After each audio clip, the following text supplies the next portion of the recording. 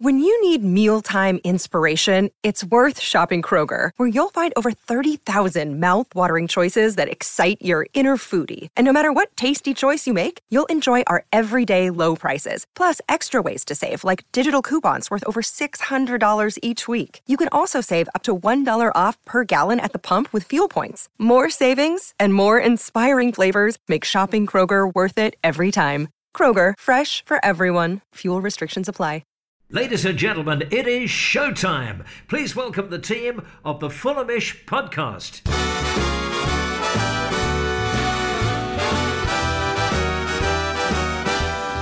It's the Fulhamish podcast, your independent voice of Fulham FC. My name's Sammy James and welcome to the show.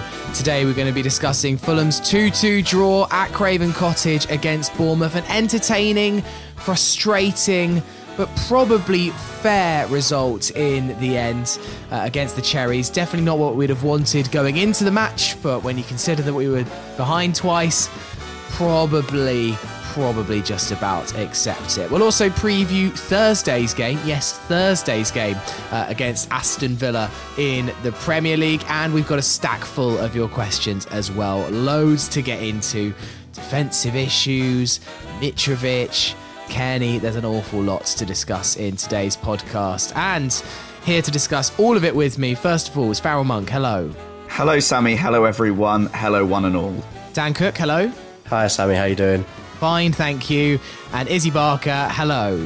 Hi, thanks so much for having me on. You two-timed it yesterday, football and boxing, I saw. Yeah, I'm just feeling a little bit fragile now for that, to say the least. I actually had a tinny before kickoff because I was so excited. Don't tell my bosses. And then I was giving it large at the boxing because there was a free bar, and those are probably the most lethal words in the English language. So yeah, I'm feeling it a little bit now.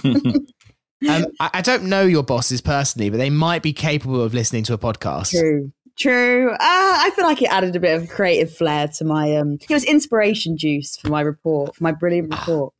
So this is why you've got to where you are. You can always spin an answer, exactly. Even backed into a corner, you still come out of it. I don't think I'll take that approach to my finance job tomorrow morning, I must admit. Quick tinny at 8 a.m. before you head into work, Farrell. Just to settle the nerves. Exactly. They say creative accounting is the best form of accounting, isn't it? Yeah. Dan, let's do some 3-word reviews from yesterday's draw. What were the best ones that came in? I went to Twitter. We had 122, quite good numbers. They're numbers that are usually reserved for a loss, which might say something about the result in general. But we had Elliot Jeffords, who went with wanted a defence, which I think was very valid. We had Zachary Gopst with 69% possession. Nice. We had Fulham in Japan with... I thought I'd be able to hold it together with that one. That was for you, Faz. Don't involve me. It's your choice. Yeah, don't throw him under the bus. That was very much all you, Dan. We had Fulham in Japan with how many crosses? Richard Sol Bamba gave us no Bournemouth supremacy, which I did like. Jakob Krupa with sweet, sour cherries. Kevin paid homage to our French centre-back getting his first goal with Issa popping cherries. And finally, Barnaby with start Kearney Thursday. Okay, thank you very much for those. Right, let's get into the game then. And Farrell, did you come out of the game frustrated, pleased that we managed to get a draw? Obviously, we all went into this one thinking this should be a massive 3 points for Fulham today. And obviously, after a minute, you realise maybe this won't be the simple afternoon that we were hoping for. So yeah, what was your overall takeaway once the final whistle went? I think I've felt all of those emotions pretty much since the final whistle yesterday. It felt frustrating at the time, and then as the evening wore on, when you're trying to kind of digesting it, and then you kind of feel, well, maybe it was a fair result. But then when you wake up this morning, it feels differently, and it feels like such a bit of a missed opportunity. But the game went exactly to Bournemouth's plan, which is probably the frustrating element of it, in the sense that, you know, they got their goal early on and then they were set up to frustrate us as possible. I mean, their low block was so low, they might have well have been defending inside the Hammersmith end. You know, if Bournemouth are rich enough to get tickets for in the Hammersmith end, all 11 of them. But it was just set up exactly for them, and the fact when our star striker and Alexander Mitrovic is coming back from a smallish injury, but still an injury nonetheless, and he's looking a bit sluggish, and when your options are trying to get balls into the box for our main man to get on the end of, and he's not feeling at his best, is you're going to feel a little bit, they're going to be a bit blunted because of that. So, and then when your other main attacking threat is coming off the bench after pretty much a 3-month injury, and he's looking a bit sluggish, then your attacking options are blunted as a result. So maybe you take those two things as we didn't lose the game and yet we still came away with 2 goals, and is maybe only the bright spark about it. But it's the nature of the 2 goals, which is probably the most frustrating thing, that they were painfully simple goals that you'd expect a team at our level to be able to defend against, really. Yeah, Izzy, the defence has gone from... Against Forest, we were a bit like, we were so happy with the win, but we were like, not the best. Then Newcastle was a shit show where we could kind of like write that off. It was 10 men. West Ham was like, the defence wasn't good again, but decisions. Yesterday, I think if anyone was in any doubt that we, or any denial that we have a defensive problem, there's now no denial. It's pretty plain and clear, and there are no excuses for what happened yesterday. Our defence is all over the place. Yeah, it's interesting because actually I was in the press conference before the match as well. And it seemed like Marco Silva was in denial about the crisis defensively as well. So that's definitely been a wake-up call for him. But he was kind of saying, he was saying the situation wasn't too bad. He was like, we just need to tinker a few things here and there. But yeah, that was a big smack in the face for him. And he was just... and obviously, he did make that decision to take out Tosin for Diop. I thought that made sense. We needed to try something different for sure, because I think now we've only kept 1 clean sheet across 11 games in all competitions. So something definitely needed to change. And then obviously we make that change. And then I was like, yeah, positive, made a change. And then we concede the fastest Premier League goal of the season, 1 minute, 3 seconds. And I was like, oh, shit. Like, this is the worst possible outcome. And we just looked completely asleep. And yeah, it's still a massive problem for us. And also the players were saying it as well after the match. We spoke with Anthony Robinson. And that's the big thing for them as well. Apparently, it's really massively spoken about in the dressing room, the defensive issues at the minute. So it's obviously on the players' minds too. So I think there will be a big kind of defensive post-mortem this week. I think there's going to be some big calls made. But like Robinson himself was saying, I'm still learning to play with one ankle virtually at the minute. Obviously, then we've got Tete out. And then the big questions is who starts at centre-back. So it is obviously the big problem for Fulham at the minute. And it'll be really interesting what happens ahead of Thursday's game, which is only soon away. Dan, I saw your thread on Twitter. Fulhamish retweeted it if you want to see it, where you broke down particularly the first goal, but also the second and the defensive lapses that led to it. I mean, I am a bit sick of seeing Dominic Solanke score a quick goal against us. I'm not going to lie. I was like, oh, not again. At least it wasn't the kickoff routine that we'll see replayed more than Paitam Kasami's goal. Bournemouth absolutely love wheeling that one out. Yeah. Ball watching. That's the clear fault here. There was plenty of men in the box. We weren't caught out. It was not. And look, my dad called me this morning. He was like, I watched the match of the day and it was a good goal. I was like, it is, but come on. Like Harrison Reed, particularly for me, I feel culpable, but there's other people liable as well for what happened. So talk us through. I guess you might as well do both goals, but let's start with Solanke's. Yeah, I think this is the tricky thing is when, like, obviously I've seen a couple of people say it and it's hard to disagree that Harrison Reed's at fault because it seems to be that he's left in a situation when it's his man in that passage of play that gets free.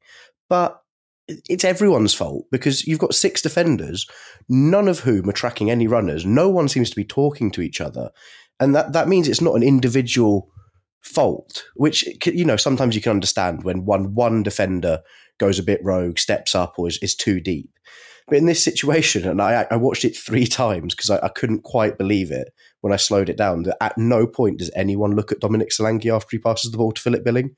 Not a single Fulham player looks at him. They all see the ball go to Philip Billing towards the byline, and they just sort of get sucked into him. And there's only one thing he can do in that situation, was cut it back across the box. And he does that, and there's no Fulham player thinks that seems to be a feasible option, and just Dom Solanke just strolls through. And pretty much the same thing happens in the second goal, where I say it in the thread, like Dom Solanke is a very capable striker, and he's good. It doesn't need 6 defenders to try and dispossess him of the ball. And you can throw a blanket over our defence in that second goal. I drew a little circle around them, and it is literally 10 yards separating Tim Ream and the furthest away defender, Bobby Decordova-Reid. I mean, it's ludicrous how you can have 6 defenders in like the smallest part of the box possible. And Jefferson Lerma just stood on the edge of the area free. It's made me really angry. I'm sorry, Sammy. It's really bothered me. Well, I mean, ultimately, I think we're all like delighted with Fulham's start, but I think this is the time now we can start being a little bit critical. I mean, it was all that second goal, particularly, Robinson's caught out of position and Ream goes to cover him. Robinson kind of comes back, but it looked like they were making up the defensive strategy kind of on the spot, and no one really knew where to be, who to mark, who to pick up. We always credit Silva's plan going forward, but Farrell, it feels like defensively it's just a bit make it up as you go along, which is kind of the absolute opposite in every way of Scott Parker, because he had a defensive plan, no attacking plan. If someone could just have a plan for both, it'd be flipping brilliant. Let's get Gary O'Neill involved, the Scott Parker apprentice of the situation. I'm not being serious, by the way, just in case anyone picks that up. But I actually feel like the defensive frailty starts earlier off for the first goal. The fact that, and this might be the fact that, some of these players are a little bit new to the system. And I'm speaking about Dan James, that the way that Mitrovic pressures the centre-back on the ball, doesn't quite get there, gives him a little nudge early doors, classic centre-forward play. But the ball goes out to the full-back, and Dan James doesn't know whether to stick or twist. And it was quite late by the time he actually decides to go, but he kind of half goes, and that leaves whoever it was on the outside of him to pick up the ball behind him and then have that chance to drive at our defence. And that's where the problems kind of start from there. And this is no criticism. I don't think that the goal is Dan James' fault.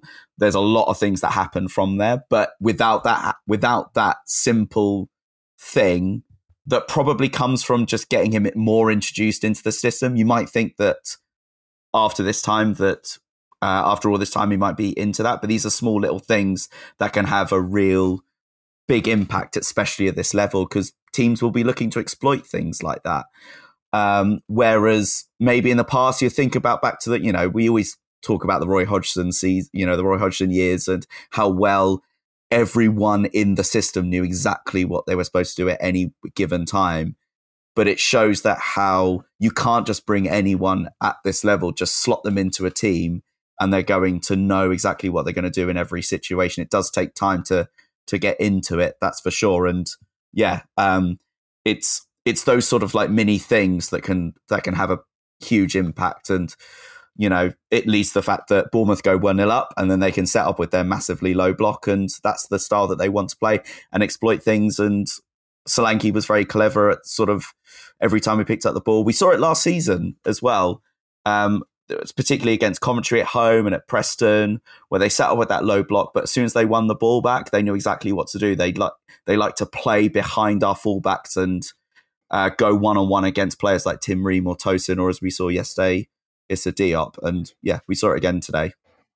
Yesterday, I do think we should preface some of it with the fact that the injuries have caused problems here, because we've just not had a settled back four at any point this season. And that's where I think these issues do stem from, is that defending is a collaborative thing, right? You need everyone in the defence doing their job, communicating with each other. You need a leader in there marshalling everything. And I think yesterday was a result of that. I mean, that back four has never played together off the top of my head. And So, I mean, it's a complete mishmash of players. You've got Issa Diop, who's maybe perhaps more used to playing on the left side of a defence, playing on the right side. You've got Bobby De Cordova-Reid at right back. It's a mess, and you can see it in the goals we concede because no one seems to know what their duties are. And that's where it sort of felt like we were trying to just like fires were popping up and everyone was racing to try and put them out instead of actually trying to delegate tasks. You know, in that first goal, it would have been very easier to defend if someone just goes, right, Issa Diop just decides, right, I'm going to go to the ball. Tim Ream, you drop off, you track the runner. And again, same with the second goal. Someone has got to be marshalling that defence and dictating what's happening, because otherwise we'll just keep conceding goals like that. Because the second goal, there's no nuance in it really at all from Bournemouth. They don't have to do anything. If you make it that easy for teams to create chances against you, you will just keep conceding goals in the Premier League. And Izzy, like, you think back, isn't that long ago to games like Brighton, where I thought that this Fulham team, even Liverpool to an extent, really worked together, was really gelled as a unit. Like, we attacked, defended as an 11. And I guess it is just down to the injuries why we've lost some of that fluidity, that kind of cohesion is the word I'm looking for as a team. It has to be down to the injuries. Or is Marco Silva doing something wrong? Definitely. I think like I kind of, in my reports, I've not been saying yet that Fulham are in an injury crisis, but it kind of feels like we are actually. And Marco really, I think, needs to admit that as well. And he was kind of saying, you know, it's a chance for other players to pop up. And, you know, it's not our fault that, because we haven't had that starting 11 gelling together again. Obviously, maybe Harry Wilson coming back, seeing Harry Wilson and Mitro together, maybe we are getting it back again. But yeah, I don't know. It really worries me a bit that he says that it's going to be a chance for other players and things like that. And it doesn't seem like, in the absence of not just defensively, in the absence of Mitro, Vinicius doesn't really step up. So yeah, it'll be a massive test of Marco's management in this run up to the World Cup to see if he can cut it when he hasn't got the quality to fall back on, and he's got to make these managerial decisions to see if we can kind of weather the storm of the next run of games, because the next run of games that we have are absolutely massive. They're crucial for us because what is it? Everton, Leeds. I don't know what order. Everton, Leeds, Villa, and Leeds, Everton. Leeds, Everton. Thank you, Sammy. Right. It's going to relieve that pressure when we face the likes of City, United, and things like that. So it's going to be absolutely massive for Marco and the club this next run of games for sure. Let's look at some of the positives. In Farrell, second half, despite being 2-1 down at the break, I thought Fulham were massively improved. Off came Reid, on came Kearney. That had a huge impact, as did Willian coming on for Dan James. And Fulham were really good in the second half. Maybe didn't create as many clear-cut chances as I would have liked. I don't think Neto really got tested, but we got that penalty. But let's look at that first. Did you think it was a penalty? I mean, if the Pereira one last week was a penalty, then this one was a penalty. And that's the consistent message. I think there is. I think it's clever from Mitrovic, really. They were both at it, and he used the nous that he'd learned from Craig Dawson, which is a phrase I didn't think that I would say anytime soon. But yeah, I did think we were pretty good. We controlled the game. I think the introduction from Kearney was clever, but I mean, an introduction of Kearney at any point is pretty clever anyway, as we've seen time and time again this season, really.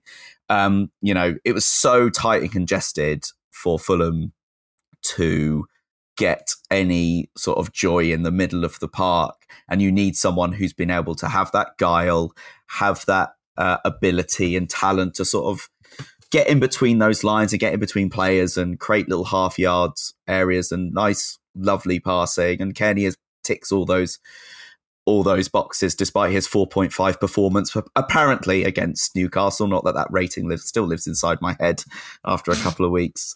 But yeah, and you didn't need a player like Harrison Reid in that situation, especially since, you know, we know what Harrison Reid is really good at, and it just wasn't for the game for him in the second half, especially when Dominic Solanke was playing as another defensive centre mid. That's how low that they were playing. And it's much better to have someone like Cairney. And I also thought that Willian was pretty impressive coming on as well. Some nice easy touches. There wasn't a lot of space for him to run into, so therefore he didn't need as much pace to sort of affect the game in a positive way. But again, because of the way that the game was shaping up, it meant that most of the time we just had to get good balls into the box. But with Mitrovic probably at only about 85-90%, it was going to be really difficult for him to win a lot of headers there. Just going off what you said there, Faz, when read off for Tom Cairney, just for me made total sense. I do think that was a really good decision by Marco. For me, it wasn't that so much that Reed was playing really poorly. It was just that Fulham were not building up well in possession and not doing the things that we've done really well this year, like battling and nicking the second balls. And there was much better ball retention after half time. And I just think this type of game and how it was playing out was just perfect for that change, really, especially as Bournemouth were just so happy to have that blistering counter-attack. So I do think props to Marco Silva for making that decision, and it was great to see Cairney come on and inject that life into the game. Dan, the only thing that I thought about the second half was I didn't see us scoring. We got back to 2-2, and whilst we had a lot of opportunities and a lot of breaks in the box, I just felt like the cross after cross after cross after cross, I felt like it suited Bournemouth, and Mepham in particular just absolutely mopped up every single header. It's like moments, it was exciting, and obviously there were a few moments where a little bit of a better ball, better bounce maybe, but actually we didn't carve out that many opportunities. But then again, I didn't know what else Marco or the team could do, because I didn't see anyone else off the bench that could really change it up. He brought on Vinicius with 5 minutes to go, which kind of had a minimal impact. But yeah, as much as I thought we played well and there were some exciting moments, I was from about 70 minutes, I was thinking there was a spell of about 60, 70 minutes where we didn't score then. I was like, it's going to end 2-2, isn't it? And actually, I thought if one team might go and win it, it could have possibly been Bournemouth, because they looked so dangerous on the counter. Yeah, it felt like we started eventually sort of almost playing like a numbers game.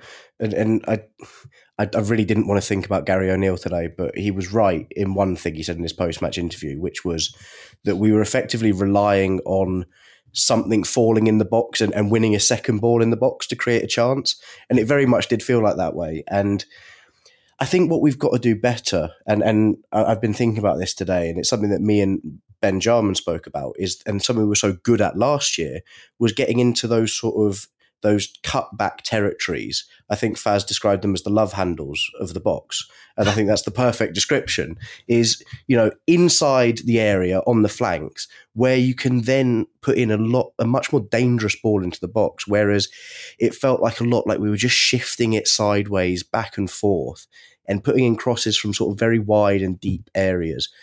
When you've got that many defenders in the box, it's very, very difficult to win anything in those situations, especially when up until the last 5 minutes, you've only got one target. And as Faz said, that's an 85% at best Mitrovic. And I thought, Chris Mepham was brilliant. I thought, especially in the first half, he played Mitro out of the game. He defended fantastically in the second half as well. But it just felt like we lacked that little bit of creativity, just something a little bit extra to try and carve out these chances. I didn't like that we were just resorting to swinging balls into the box constantly, because it's rarely an effective tactic against such a low block. Yeah, the person that we're missing is basically Carvalho, isn't it? That, one of our main attacking threats, who was influencing the opposition in those love handles as much as he was influencing my love handles too. Getting to that byline and making those cutbacks. Honestly, I'm going to cancel the podcast. I don't even know what that means. No, I don't even know what it means either. Can we just talk about bylines and stuff and short cutbacks? Let's drop this term. This is not a thing. Fredo influenced from the byline quite a lot, but then he only influenced Tim Ream's right arm for the penalty. probably a good moment to bring up the penalties, actually. Bournemouth fans are pretty aggrieved. And, you know, what I want to do is that we were so angry last week with the VAR decisions, and I want to try this season and acknowledge when we get bits of luck go our way. I was chatting to someone midweek, and he was telling me something I didn't know about, which is our dear friend over at Brentford, Thomas Frank. He has something in the changing room which I actually kind of respect and quite like, and apparently it's called the Wall of Justice. Have you guys heard about this? I've never heard about this, and I cover this club week in, week out, so please enlighten me, Sammy. I need to ask him about this. So, well, look, might be a myth, but I liked it anyway. And he has a Wall of Justice where he has decisions, I don't know if it's over a season, over 2 seasons, however, where he kind of like chalks whether Brentford got a decision that went for them or didn't go for them. And he has it on a wall, and he uses it as a way of kind of like controlling the players' emotions, where they kind of like don't feel like the world's against them, or like they can kind of like see whether things went their way or didn't go their way. Anyway, after last week, I want to kind of have my own Wall of Justice where we analyse the moments where things do drop for us, VAR calls that do go our way. And so, Farrell, there was 2 contentious ones yesterday. There was the pullback on Fredericks from Ream, and then Tim Ream involved again, and that brilliant slide tackle we thought at the time on Dominic Solanke, goal saving, it felt like at the time, and it does hit his arm. Do you think Fulham got away with either of them? Personally, obviously biased hat on, I thought both of them were incredibly, incredibly soft. But we were here last week lambasting VAR for allowing Scamacca's goal when it brushed his fingernail. So, you know, we got to be fair here. I think one of the issues with, if we just talk about the Tim Ream handball, is like no one seems to understand the handball rule, which seems to be much more of a problem than anything else. If seemingly obvious handballs like Mikel Antonio's, which was quite clear, wasn't given even with VAR, then when similar decisions that were also went with VAR went the opposite way. I think Tim Ream's one, albeit was harsh, then under the letter of the law, it should be given. But then I'm still not sure, like, what is an unnatural position when you're laying on the ground after making such a good tackle? I don't know. The one thing about the thing from last week actually just came up tonight during the Liverpool City game when Man City's goal got disallowed because there was a pullback from Haaland on Fabinho, I think it was. And then the play went on, and then there was a shot by Haaland, and then it rebounded back to Foden to score. How is that one not seen as second phase in inverted commas when, you know, the Mikel Antonio one was in a handball situation? I find that utterly ludicrous. Why is one influencing the goal and the other one isn't? But going back to the Fulham ones, I think the Fredericks one on Ream would have been incredibly harsh. I think Fredericks makes more of it than he probably should have, and looks a bit like a tit, quite frankly, because of it, because he just makes out like Tim Ream really properly pulls him to the ground. And I think that Tim Ream was slightly lucky, but probably did just enough, because players sort of pull on each other a little bit here and there. It definitely wasn't enough to completely pull him down, that's for sure. But yeah, the other Tim Ream one with the handball, I mean, who knows with the handball these days? Just on our Wall of Justice, I feel like with Fulham and handballs, we should be given as like unlimited, because wasn't the handball law actually changed less than 24 hours after that time? Yes. We were playing Spurs and Lamina. I think Madja, we thought we'd got the equaliser, and it did it in the build-up, like ricochet off Lamina's. It hit Lamina's arm, but basically his arm was in front of his stomach. Exactly. So if it hadn't hit his hand, it would have hit his stomach. Yeah, you can't have your arm down by the side of you or whatever. So we should be allowed unlimited ones. Just on the Frederick stuff, that was just baffling to me, because just on a personal level, I swear I've seen him at Reem's wedding or something like that. I was just like, why are you being such a dick? Like, why are you not mates? Just like, are you not? He really over-egged that. And I've seen him so many times in front of the Johnny Haynes stand in a Fulham shirt and in a Bournemouth shirt, just being an absolute snake. I thought, what's wrong with you? Like, have a bit of decency in that situation. I had a very good view of it, and I thought it was really, really soft. He just brushed his arm and then he falls in a way that he'd been tackled with his legs on the floor or something. I just thought it was just baffling to me. And then afterwards, after the match, I saw Fredericks and he was, like high-fiving all the Fulham staff, hugging them, like so pally. And I was like, you were just an absolute snake on the pitch. I couldn't believe it. I wanted to interview him, but I didn't get around to it. But yeah. I can't imagine it would have gone down very well. So, Ryan, why are you a snake? I now have this image of Reem at his wedding. He's just about to like get married, and then Ryan Fredericks just darts in front of him and falls over as they're reading out the vows. I will say, Sammy, one thing that has to be said is that Tim Ream didn't need to do that, and it's probably a silly decision for him to just give him a little tug on the arm. And the point I want to make comes down to this whole thing about clear and obvious errors. And this is where I think this keeps me level-headed on it, is things will only be overturned if they are complete howlers, in theory, right? And so we look at Craig Dawson's one last week. That penalty doesn't get given by VAR if it's not given on the pitch. I think the same applies to Mitrovic yesterday. I don't think we get that penalty if it's not given on the pitch. It doesn't get overturned. And if in that situation Tim Ream is adjudged to have given to have fouled Ryan Fredericks and it gets given on the pitch, VAR wouldn't have overturned it either. And so I think there's 2 points there, which is one, you don't need to be taking that level of risk in your own area, especially at that point in the game. And two, it will even itself out. There's nothing sinister going on with VAR. I think there's problems with it, but there is this wall of justice for every team will even itself out. If maybe not over a year, over time, it just will, because there's no bias involved, in my opinion. It's just incompetence / misunderstanding of the laws at times. That's too sensible, Dan. No, yeah, there's a conspiracy against us.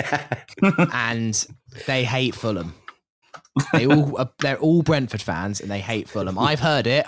Look. ITK Sammy. Yeah. Right, we'll take a break there. We've got loads of questions, so we're going to get into those after the break. Fulhamish is brought to you by Greene King, your home of pub sport. They've got over 900 sports pubs across the country because Greene King is where the fans go, showing every broadcast game for Fulham. So head down to your nearest pub and you can enjoy every live sporting event from BT and Sky Sports on tap. And if you download the Greene King season ticket app, you can receive a free drink when you register and get 10% off a great range of drinks 1 hour before, during and after any match. So head to the App Store and search season ticket to download the app. And when registering, if you use the promotion code Fulhamish, one word, capital letters, as a listener of this show, you'll get an additional £5 off when you spend £15 on drinks. So make sure you download the Greene King season ticket app, use the code Fulhamish, that's all one word, capital letters, and you'll get an additional £5 off when you spend £15 on drinks. That's from Greene King, is where the fans go, your home of pub sport. Another day is here, and you're ready for it. What to wear? Check. Breakfast, lunch, and dinner? Check. Planning for what's next and how to save for it? That's where Bank of America can help. For your financial to-dos, Bank of America has experts ready to help get you closer to your goals. Get started at one of our local financial centers or 24/7 in our mobile banking app.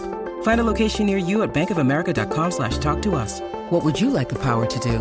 Mobile banking requires downloading the app and is only available for select devices. Message and data rates may apply. Bank of America NA, member FDIC.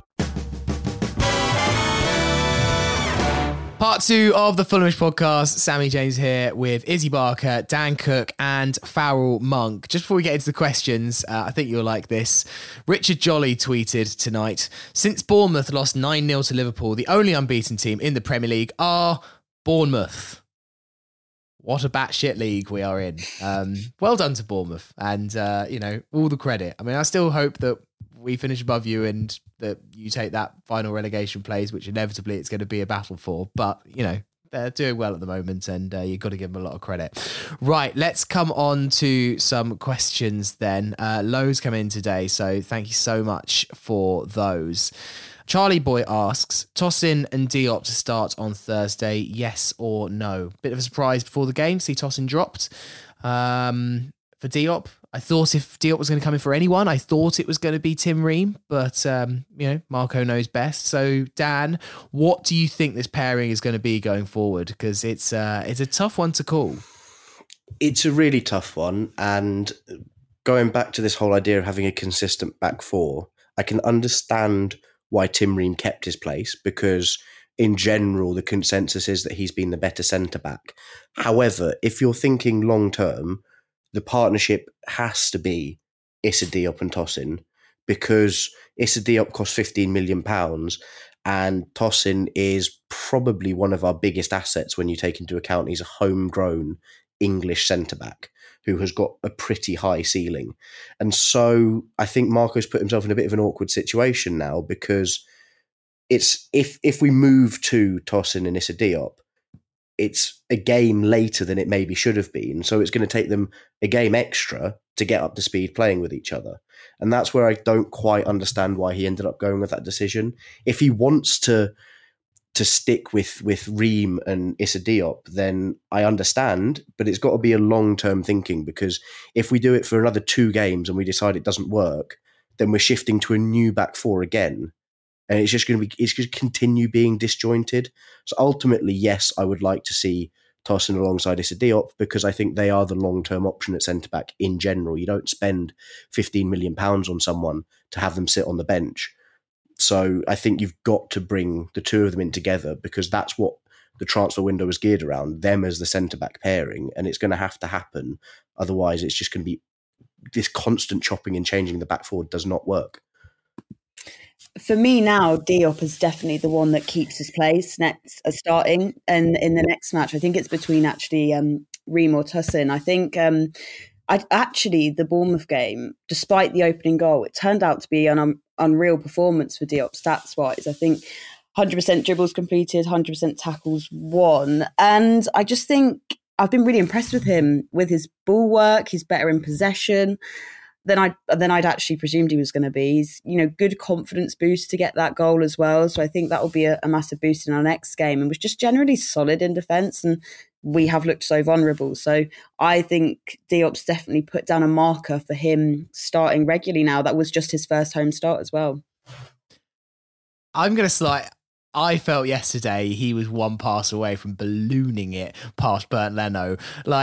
It was quite remarkable how he seemed to get away with everything he did. So part of me is is that just his style? I saw someone on Twitter say, he reminded me of Philip Senderos, and there is huge Senderos vibes of a good defender, but my God, you make my heart stop about 15 times a game. So I can understand that his stats were good and he got himself out of every situation, but it was always oh, flipping hell. And I mean, maybe that is just the style of defender he is, Farrell. So I don't dismiss what you said, Izzy. I think ultimately, on reflection, yes, but my word, I just was terrified every time I had the ball. Yeah, unusual style on the ball, which is that's a perfect summation of what we're saying. I don't think he's bad on the ball, that's for sure. There was an interesting point when I was queuing up to get into the stadium yesterday, and the people had obviously just seen the starting lineup and they were talking about it, and they were like, wow, it's a deal for Tosin. They said, but Diop's not that good on the ball, nor is he a threat from set pieces. And then he actually ends up scoring a goal, and especially after the Forest game where he, progressive yards on the ball was double anyone else in the league or something like that. But yeah, absolutely 100% agree. It was such an unnatural, unusual way of watching someone play football on the ball. But it was none of it was bad, but it looks like he was just about to dribble directly into their strikers 3 or 4 times a game. Even his celebration of the goal was unnatural. He was just didn't know what to do with himself. He was just darting about from all the different players. Oh, it was sweet though. I mean, also the other person that I did have, are you the same player? Was a bit Zat Knight as well. Like, I didn't know, maybe there's like Zat Knight was also pretty accomplished, but also made your heart stop about 15 times a game. I mean, Dan, you kind of winced when I said Philippe Senderos. Was that because you disagreed or because you were just wincing at the thought of the memory of Senderos playing for us? It was entirely the memory of Philippe Senderos. Okay. That is all. Still scored a flipping great goal against Palace that one time, though. So better than Paitim Kasami's, I hear. Yeah. It was the best goal that game. Everyone talks about Sidwell, and it was Philip Senderos, the scissor kick. Next question, which I think is on everyone's lips. Two different questions, basically answering the same. Chris Harris says, do we need a different starting pair in midfield against teams we should be beating? Reed and Polinia versus Kearney and Polinia. And Romeo Dunn just says, does TC come in on Thursday? My opinion is yes. Midfield looked leggy first half and TC controlled the game in the second. Farrell, is this an obvious call for Thursday, or is it a little bit reactionary? I guess Villa is another game where I would be expecting Fulham to have a good chunk of possession, and I think TC on Thursday makes sense, but also I'm always a bit wary of just like, right, let's change it for Thursday. TC had a great 45 minutes and not kind of trusting the process when Reed and Polinia have been really solid all season. Well, to the first point, teams we should be beating, the thing is I would say to that is that we've just said about Bournemouth being the undefeated team in the league. So there's probably a lot of other teams who'd probably be saying the same thing and haven't been able to do it. But I mean, the thing is, the thing is about the Tom Cairney question is like, and I'm a huge fan of Tom Cairney. I don't know if I've mentioned on this podcast at all, even tonight, but if you asked me the same question a few weeks ago, I would say absolutely 100% in for Pereira. But I think yesterday was Pereira's best game for us, all in all. I thought he was very productive on the ball. And I've been a bit of a critic of him, especially in the first few games of the season. Against Wolves, he was particularly poor, but has slowly come into the system more and more, got his goal last week. But I think yesterday showed what he was all about. He was very, very good on the ball. There was a lot of good passing. He was link-up play with everyone around him was excellent, and he really unsettled Bournemouth's back line, especially in the first half. But now that kind of makes me think, well, I don't want to drop Pereira now. But it's so difficult to drop either Paulinho or Harrison Reed when they have had such a good season to date. The only reason is that I would actually put in Tom Cairney is to rest one of them, but I don't think I would rest Paulinho. I would rest Harrison Reed. And the other thing is that Tom Cairney has been really, really good coming off the bench this season. And some players are just like that at this moment in time. But I wouldn't be too disappointed if Tom Cairney starts on Thursday. I think either decision is absolutely fine. Is that why you always put me on the bench? I mean, we don't play football together anymore because you're so annoyed with me putting you on the bench. So, Dan. It's hard to say this without it sounding like I'm putting TC's performance down, which I'm not. But a large reason why I think he was so effective and he was so brilliant is because Bournemouth allowed him to be. Right, Bournemouth retreated completely. We had all of the ball, and TC's always going to thrive in that situation. He didn't have to do anything defensively, and I think that's the big point, is that starting against Aston Villa, if he's playing as we did in the second half alongside Polinia, he is going to have a certain amount of defensive output through that game. And that's the trade-off you've got, and that's the really tricky thing, is if we thought we looked light in midfield yesterday with Harrison Reed on the pitch and we were opened up too easily, that's going to be worse with TC in there. His value on the ball is huge, but his value off the ball at times can leave you wanting more. And we saw it in that Premier League season when he played alongside Jean-Michel Seri. Like, neither of them wanted to defend, and it caused us problems. And so I think it's a really tricky one for Marco, because Villa aren't going to come and stick 11 men behind the ball from minute one on Thursday. They're going to try and get at us. And that's a really dangerous trade-off there. And especially against a team that really does congest the middle of the park. They're quite midfield heavy, Villa. I just wonder if the legs of Harrison Reed might be more valuable than the quality that TC provides on the ball. And so then, as Faz says, the question is, I think, is it TC in for Pereira as opposed to in for Harrison Reed? This isn't a question, but I just want to read this out from Mark Holidays. I do quite like it. He says, the sooner we can keep a consistent team, the sooner we'll be back to getting results like the beginning of the system. If we have a consistent team, one that has played a few games together, knows each other and the system, will help us. Too many changes have derailed us onwards and upwards. I like that a lot. Thank you. There's a lot of questions as well about Willian. Gordon asks, do you think Willian would come in as a number 10? His skills, control and passing ability would frighten centre-backs, with Mitro feeding off him and vice versa. Need more scoring power in the centre. I'm not sure that Willian's the answer at number 10. However, I thought he was fantastic yesterday, and it's just the old class, isn't it? Like, he comes on and like, okay, the pace might have gone, the legs might not be there, but I think he showed Dan James up a bit yesterday. Yes, Dan James might have all the pace in the world, but actually he's an intelligent footballer, and I think he's going to be such an asset for us this season. But yeah, also, we might as well ask Gordon's question, which is, do you see him as a number 10? Willian just doesn't stop being a baller, does he? Like, he just hasn't lost that ability. And I think he really came on and just shored things up and showed the young buck in Dan James how it's done. But yeah, I think he just has a really calming presence. He's able to pick a pass to Mitro that's just, inch perfect. And like you say, I think he's just been a really, really smart signing, and he's going to bring a lot to us this season.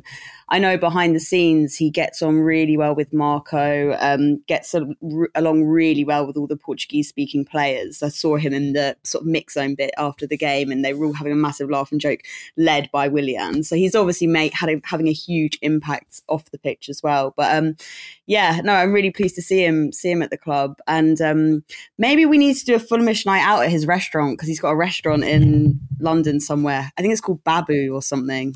Kevin and Babu. Yeah, what? Kevin and Babu. It's called Babu. What's the budget saying, Sabby? Can we do a trip to the you think it'll stretch from Pizza Pilgrims to Willian's restaurant? Yeah, I was going to say that we went to Pizza Pilgrims for a Fulhamish night out last week, which, is great, but I mean, it might be a bit of a stretch to go to. Is it called Babbo or Babu? Babbo. Sorry, yeah. And he owns it with David Luiz, I believe. So yeah, maybe we should have a little trip there. But no, I love Willian. I think is it this one? A Taste of Italy in Mayfair, London. Yeah, that's the one. I'm pretty sure one of my colleagues did like, oh yeah, I need to test it out for a piece or whatever. So yeah, I don't mind testing it out for Fulhamish if you want an article or something. Yeah, sure. I mean, it does say on the website we are temporarily closed. Oh, so I'm not sure what's happened there. I mean, the food does look very nice and fancy, but yeah. What's happened to Willian's restaurant? We'll find out. I'm interested that because he now has said he wants to be an agent, is he going around like the away dressing rooms and being like, you lads looking for representation, by the way? I didn't know He's that. actually looking for kitchen staff. Yeah. Sorry, I digressed. I feel like someone else pick up from where I left off in terms of the No, you're fine. You're fine. I mean, we talk all things Fulham, and if that's a night out at Willian's restaurant, I'm all for it. It does look absolutely like gorgeous. There's like some alfresco dining. It's on Albemarle Street. Okay, we'll go to Babbo restaurant once it's reopened. Maybe Willian can sponsor us to go there. I mean, he doesn't need to sponsor. He doesn't need to pay us. We've done enough promotion anyway on this podcast for free. Let's go on to this topic, which we've not actually touched on too much, given that it probably was one of the big news stories before the game. Andrew Henderson asks, are we putting too much on Mitro? Seems like he's the talisman and we're risking him by bringing him back a few days early, as the alternatives don't seem properly bedded in yet. But how do we get them bedded in without playing them? Dan, it is the $1 million question. Mitro wasn't fit enough yesterday, but on the same hand, he did win a penalty and score it, and also had lots of chances. And for me, I think 80% Mitro is still better than no Mitro. Yeah, I think it's a really interesting one, because football is a 90-minute sort of story, right? There's narrative, there's everything that goes on, and theoretically everything that goes on in the game leads to the final result. But it's ultimately those singular moments in games that decide the result of football matches. And that piece of smart play from him in the box to win the penalty and then to put it away. And to win the free kick where it came from as well. Yeah. Just as Jonathan Pearce on Match of the Day went, Mitro's not looked fit today. Then he wins a free kick, then he wins a penalty, and he scores a penalty. I was like, well, thank you, Jonathan. Yeah, but I think that's so valid. It's that nous, and it's those moments in games that define results.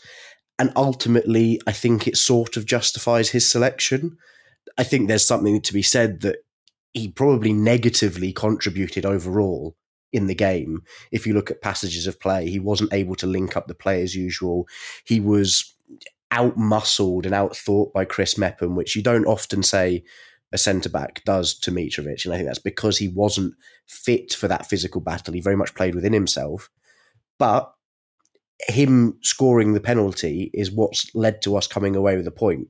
And so I think it's justified. If it negatively impacts him going forward, so if 80% Mitro has to stay at 80% for the next 3 games because of it, I think then there's questions that need to be asked.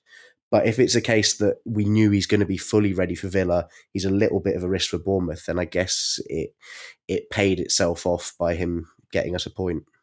I don't think the pressure to have Mitro playing every minute of every game is coming from Marco. I think it very much comes from himself. And he's like, look, I'm fit. I want to get in. Because on the Friday was only his first training session back from injury with the team.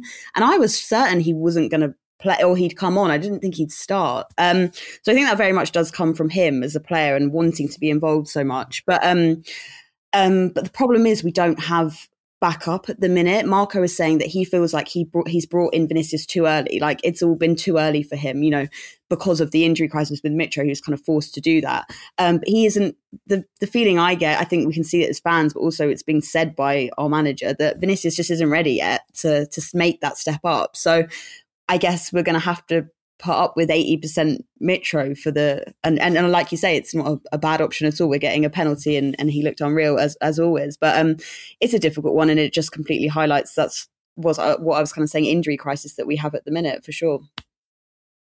And I think the last thing of it, we don't know whether he's 80% because of the injury or 80% because he literally hasn't played any football or done any running in 2-3 weeks now, which will have an effect on his ability to not look sluggish. And if it's the latter, then the only way he's going to get back to 100% is via game time. So you're kind of in a bit of a weird situation in the sense that, well, do you not play him, but then how do you get him game time to get him back to 100%? Or do you not play him to help him get that little bit extra off the field fitness, and then play him when he's a bit better? I don't know, but hopefully it is that situation that he just needs that little bit of match practice and a little bit more sort of just loosening up the tight muscles to get him going, and he'll be back firing on Thursday. One final question, this one from Piers Butler. I'll go to you this, Farrell, as our FST representative here on the chat. He says, upper tier of the new Riverside stand seems to have been opened without fanfare and is leading to dangerous overcrowding as the rest of the stand is not complete. Had to queue for over 10 minutes to get in and miss the start of the game. Given the price charged for a season ticket, it's poor. It's my first game seeing the upper tier of the Riverside stand opened, and that's quite cool to see it, but maybe it feels a bit like they have opened this before it's ready, and that would be reasonable if everyone had paid 20 quid to get in. But when you're paying those kind of prices, it is a bit poor if the actual experience isn't there. I mean, it's kind of like, oh yeah, no, you're kind of not going to get the full experience here, but we're going to charge you like you are. I mean, the club are trying to get a return on their huge investment, aren't they, as quickly as possible. They haven't relayed to the trust about when they're planning to do phased opening. At the start of the season, we didn't even know whether there will be seats available in the upper tier or anything. And all of a sudden that they started announcing that there would be tickets available for Chelsea, I think was the first one. And now they're sort of slowly integrating more seats. But they now realize that they can now have more seats available that they can sell, and that's their prerogative and whatnot. But it's their prerogative how they're going to set the ticket prices as well. And we've seen how much they're charging, not just in the Riverside stand, but the rest of the stadium yesterday. And they're getting to the levels now where people are expecting a bit more a bit more bang for their buck, really. And if you're paying £100, you do expect a level of service, and probably the people that are spending that amount of money in the Riverside stand are expecting more, even if it is just a shell of a stand, really. As a complete aside, something I don't like about it is the fact that it makes it look like we can't sell out our ground because we've got just a weird little pocket on the top tier, and it almost makes it look like we've built this whole stand and we can't get any people, because visiting fans have no idea that the stand isn't finished yet. They just rock up and they look to their left and there's 200 fans in a tiny little square on this top tier. It looks ridiculous. I mean, surely you can work out though that that's a bit weird. They've sold out all the other stands, but they've got a massive gap in the top tier. I think most would probably realise. I mean, you've got to be a pretty brain dead fan. I don't get me wrong. There's probably enough that are, but surely people have realised that. There was a point on Football Focus yesterday, because they did it from Craven Cottage yesterday. And it was a really good, they covered a lot of the Alex Scott was brilliant in terms of it was her birthday, wasn't it? And she had a massive birthday. Yeah. Because I ate some of it. They had it in the without her noticing? Was that your outstretched hand from behind the camera? Someone just opened it up in the press room after, and I was like, yoink, I'm having a bit of that. It was delicious. But anyway, sorry, carry on. I was literally going to mention this birthday cake because she was just about to mention about the new Riverside stand, and literally at that point, and this is probably all the marketing people are probably waiting for that moment where they're advertising the Riverside stand. All of a sudden, some producer comes on with a cake and starts singing happy birthday, which then Izzy ate all. Yeah. Which Izzy had the whole thing. I hope what cake are we talking? I mean, this is the Fulhamish podcast. It was a Vicky Sponge. It was a Vicky Sponge. Yay! Someone did their homework at Football Focus, didn't they? Someone did their homework. Yeah, and got it was just kiss, delicious.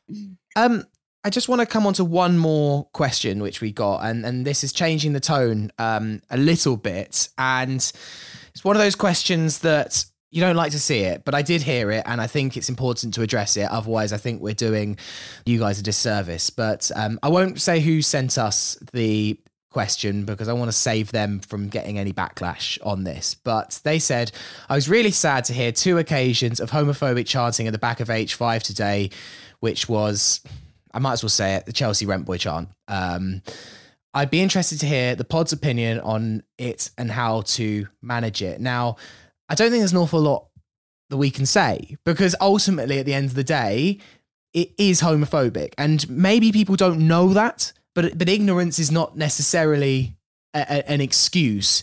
It is homophobic. I did a bit of research on this, and it is legitimately now the Crown Prosecution Service have gone so far to say that is a hate crime. I'm not here to preach on anyone how they should chant, but it is bad, and it is going to come full circle at Fulham, and it will get heard by the press, and we will be in the news for it because you've seen Leeds fans, Liverpool fans, other fans do that chant, and they've been absconded for it. So it will happen to Fulham. I know that we sing it. I don't join in, and it's up to people, their own conscience, whether they do. I'm not going to go here and preach that people shouldn't, but yeah, it's I don't like it. I don't like it at all. But I mean, ultimately, you can do and say what you want and you will be accountable for it. Izzy, looks like you wanted to come in here. Yeah, but I do think it is important that we do say something, actually. I'm pleased that someone has got in touch with the pod, and I'm pleased that you've mentioned it, Sammy, because actually if it goes in the press and things, all right, it's a big story, whatever, but actually people don't take that much notice. It's people like us, everyday fans, calling it out that makes a difference, because it's embarrassing if you're getting called out by, I don't know, someone your age for doing something like that. And it does make you think. So I think maybe if you hear something like that and you don't have to, but calling it out does make a big difference and is a real strong impact. I do appreciate though that at that moment, you got to be flipping brave person to stand up in the Hammersmith end and say something, right? I agree, but I still think that person has friends who they're getting along with. So if it's your mate, then say something. No, I agree, and I think it's something that I was feeling at the time because I was very much within that. So I sit within that section of H5, and it came up, and it was one of those where it's a smattering. You can hear it spread, and it's really tricky because you look around and you see other people who are equally disappointed and ashamed and upset that you're hearing your own fans singing that, and it's tricky because you don't know in that situation if you say something what the reaction is going to be. But I think as fans we do have to do better because we don't want to be singing that. We have got a fan base that there are LGBTQ plus members within it, and if they're hearing these sort of chants at our games, they're not going to want to come, and you start to ostracize people who already have it tough. And so I think there's something we have to do as a club, and I think it's important that Fulhamish do speak about it. And if there's a backlash, then so be it. But I think we have to put this out. The important thing to cap that all off, because obviously I totally agree with what everyone else here is saying, is that if you do see any bad behaviour, racism, homophobia, whatever it might be, and you're not going to stand up in the middle of the Hammersmith end and berate people for it, but there's a number to text, and you text, I think it's 60066 with the word Fulham and then whatever it might be. I think you put the nail on the head there, Dan. If an LGBTQ fan is in the Hammersmith end and feels uneasy because of a chant, then that's not right. That's not right. So I won't say who sent the message in, but thank you for bringing it to our attention. And we'll see what happens. But yeah, thank you very much for getting in touch with the pod. We'll take a quick break, and afterwards we're going to look at Aston Villa on Thursday. Part 3 of the Fulhamish podcast. Sammy here with Iz, Dan and Farrell. Let's look ahead then to Aston Villa on Thursday at the Cottage, a 7:30 p.m. kickoff. It's live on Amazon Prime if you want to watch it, if you're not at the game. A lot of weird kickoff times this week. It's that kind of Amazon Prime week where they put games at either 7:30 or 8:15.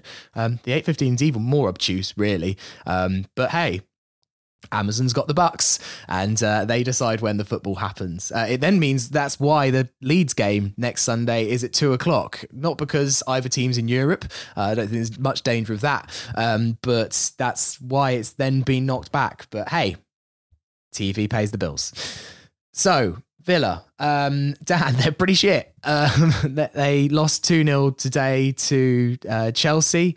They've won, I think, a couple of games this season, wins against Southampton and Everton at home, so not exactly a huge amount to write home about. And Steven Gerrard is under an enormous amount of pressure. I actually wouldn't be surprised if he's sacked before the Fulham game. When you look at their upcoming run of fixtures, they've got us, then Brentford, Newcastle. They've got a little run of 3 games where they'll think they can get some points from. They might just be thinking, let's get a new manager bounce, because it's gone pretty stale, and they're pretty unhappy at Villa Park. They're very unhappy, and I feel like he is in line for the sack massively, and part of that is because the fans have turned big time. They're not a fan, but today was actually so much better from them. I watched them against Chelsea today, and they did play a lot better than they have for the majority of this season. Their big problem is that, one, they seem completely incapable of putting the ball in the net. Like they're not scoring goals, which is always going to be a problem. And 2, they're conceding goals. So this is like perfect for Fulham, right? We're coming up against a team who can't create chances and also can't stop other teams creating chances. So it is set up pretty nicely. And I think, if anything, we've probably got more of a chance of winning this one than we did Bournemouth, because Bournemouth are coming into it off the back of a run of form. It's not going to be easy. They still got very good individual players within that side who can cause any team problems. You look at Ollie Watkins, who's a very good striker. You've got Jacob Ramsey, who's come through and been performing very well. You've got players in there who are out of form, but still at the core of it, good players. So we're going to have to work hard for it. But likewise, I mean, you'd struggle to pick a team that you'd want to play at home more right now than Aston Villa. And so you've got to be looking at 3 points. I mean, Farrell, their recent run of form looks like a team that's quite tough to beat. I mean, I know that Villa fans would want a lot more than just scraping draws, but before today, they drew away at Forest, they drew away at Leeds, they got a win against Southampton, they drew at home with Man City as well. Like, as much as Villa aren't playing well, this is not guaranteed 3 points. This is a team bang out of form that's lost 5 games in a row. Like, yes, they can't score and they've got big problems and they are well below expectations of what that fan base would expect given the money spent. But actually, yeah, this is not a game where we're looking at it and go, right, yeah, easy 3 points, here we go. No, not at all. They, like Dan quite rightly says, they're at I didn't watch the game today, but it doesn't surprise me that they didn't play that badly because they haven't played that badly. They have that symptom of controlling games but without being able to score really. That one against Forest was pretty much a one-sided affair. But when you have 2 goal scorers of the ability of Watkins and Danny Ings, and they're both not really scoring goals, then you have a massive issue. They've also got the issue that Leon Bailey, who was out for pretty much the entirety of last season, is still starting to come back from that injury. And a player of his quality, now he's got a couple of 90 minutes under his belt, I think he's going to be he's probably going to cause us a lot of issues. A player that pretty much got under the radar because he was forgotten about because of that injury last season, but a guy that comes with enormous pedigree from the Bundesliga. And that's my worry now, is that now he's back fit again. It's not something we're going to be prepared for, but I think Fulham are capable. Especially now that Harry Wilson has a decent amount of minutes under his belt, now that Mitrovic has got minutes under his belt, and we do have a fairly settled side apart from 1 or 2 positions. I think it'll be a really, really good contest on Thursday night. Definitely something, just lastly, what we can expect from Aston Villa is we are going to feel the full wrath of their fury when they face us, because not only is Steven Gerrard under pressure and he's had boos from fans, I don't think the chants have specifically been about firing him, but there's obviously been boos, but his own players, there's so many cracks in the dressing room. His own players are virtually conspiring against him. Tyrone Mings was a culprit for both goals, Chelsea goals today. And I know they've got a difficult relationship anyway. So what state must they be in now? How fuming must Steven Gerrard be and the players? Those who don't get along anyway, and then he's culprit for 2 of the Chelsea goals. So the cracks are really forming. I don't know whether that's a good thing or a bad thing that we're going to face a really, really angry Villa side, but we can definitely expect them to be very fuming for sure. Just one thing I wanted to add about Steven Gerrard as well, which it very much smacks of a manager who's just under so much pressure, is what he said before the game yesterday. So the pre-match conference yesterday coming into today, he said that given the situation that Villa are in and Chelsea are in, Chelsea should be expecting to come to Villa Park and wiping the floor with Aston Villa. And it's just everything seems wrong at that club right now. You can't be saying that before a game in the Premier League. You can't say that a team's going to come and wipe the floor with you, because you're setting such a horrible atmosphere within it that your players are going out onto the pitch expecting to get beat. So I think we're catching them in a really good moment. And oh god, that's a very I've called it as well. The Marco Silva's the Portuguese manager influence. We're in a good moment, but. Yeah, I think we've got to be looking at. Hopefully, they don't sack Steven Gerrard, because I think that's our best chance right now. Is he stays in charge, they keep this bad run of form going, and it gives us a real chance on Thursday.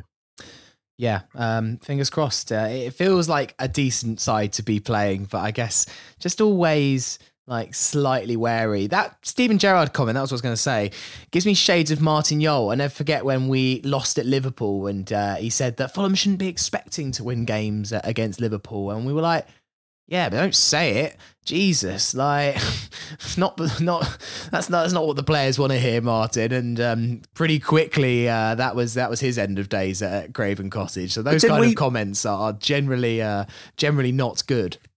But didn't we win at Liverpool under Martin Jol? Or am I making that up? We did, didn't we?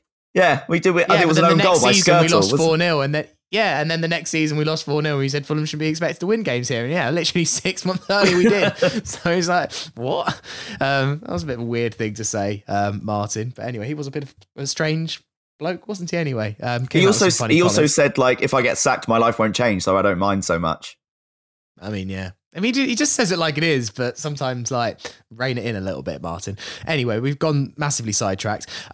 Just to have a quick look at what we expect, what you'd like Fulham to line up with. I know we kind of judged the Kearney thing earlier, and we also discussed the Diop Tosin rumours. So just maybe go around the floor and what changes you would make for Villa on Thursday. Farrell, I'll start with you.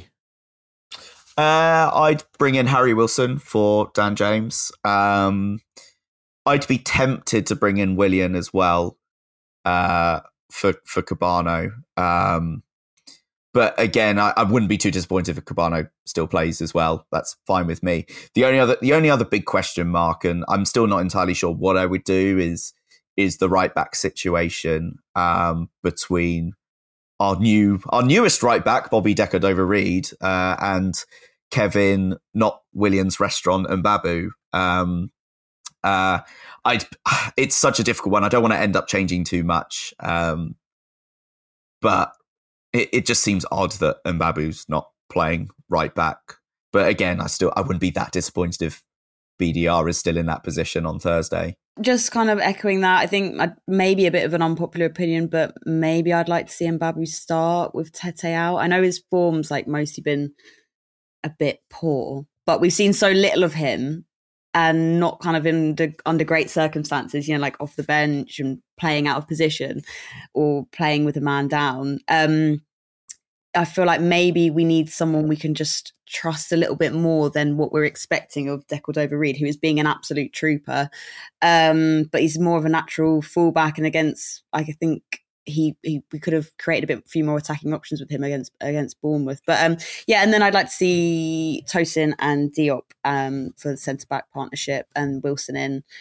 But yeah, those would be my changes. Dan, any contrast to that?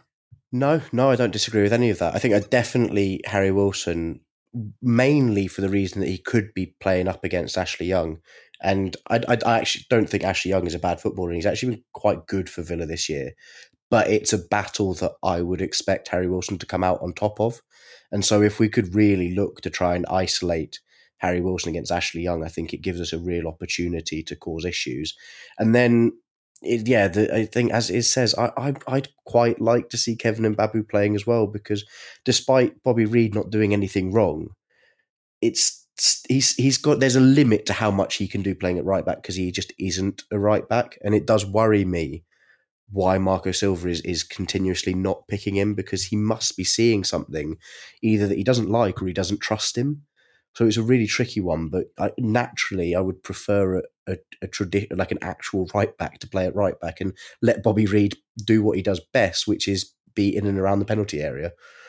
Yeah, I think it probably is time for the experiment to end, but we'll see. I mean, Marco, he might get the best of both, and Kenny Tetting might be fit for Thursday, which would obviously be fantastic. So we'll see. We'll see what Marco goes with on Thursday. And fingers crossed Fulham can get the 3 points. Before we finish the podcast today, we just need to name it. So Dan, what would you like to go with? I'm going to go with Fulhamish favourite Richard Solbamba's no Bournemouth supremacy. Very, very good. Thank you, Richard. Thank you, Sol. Been a little while, I think, since you've got the podcast name, but one of our favourites on the 3-word review. So good to see one being recognised in the proper way. Thank you very much to my guest today, to Izzy Barker. Thank you. Thanks so much for having me on. I'll get that reservation for Babbo Restaurant sorted. Dan Cook, thank you very much. It's been an absolute pleasure. Thanks, Sammy. Farrell Monk, thank you very much. Lovely stuff, Sammy. Thank you very much.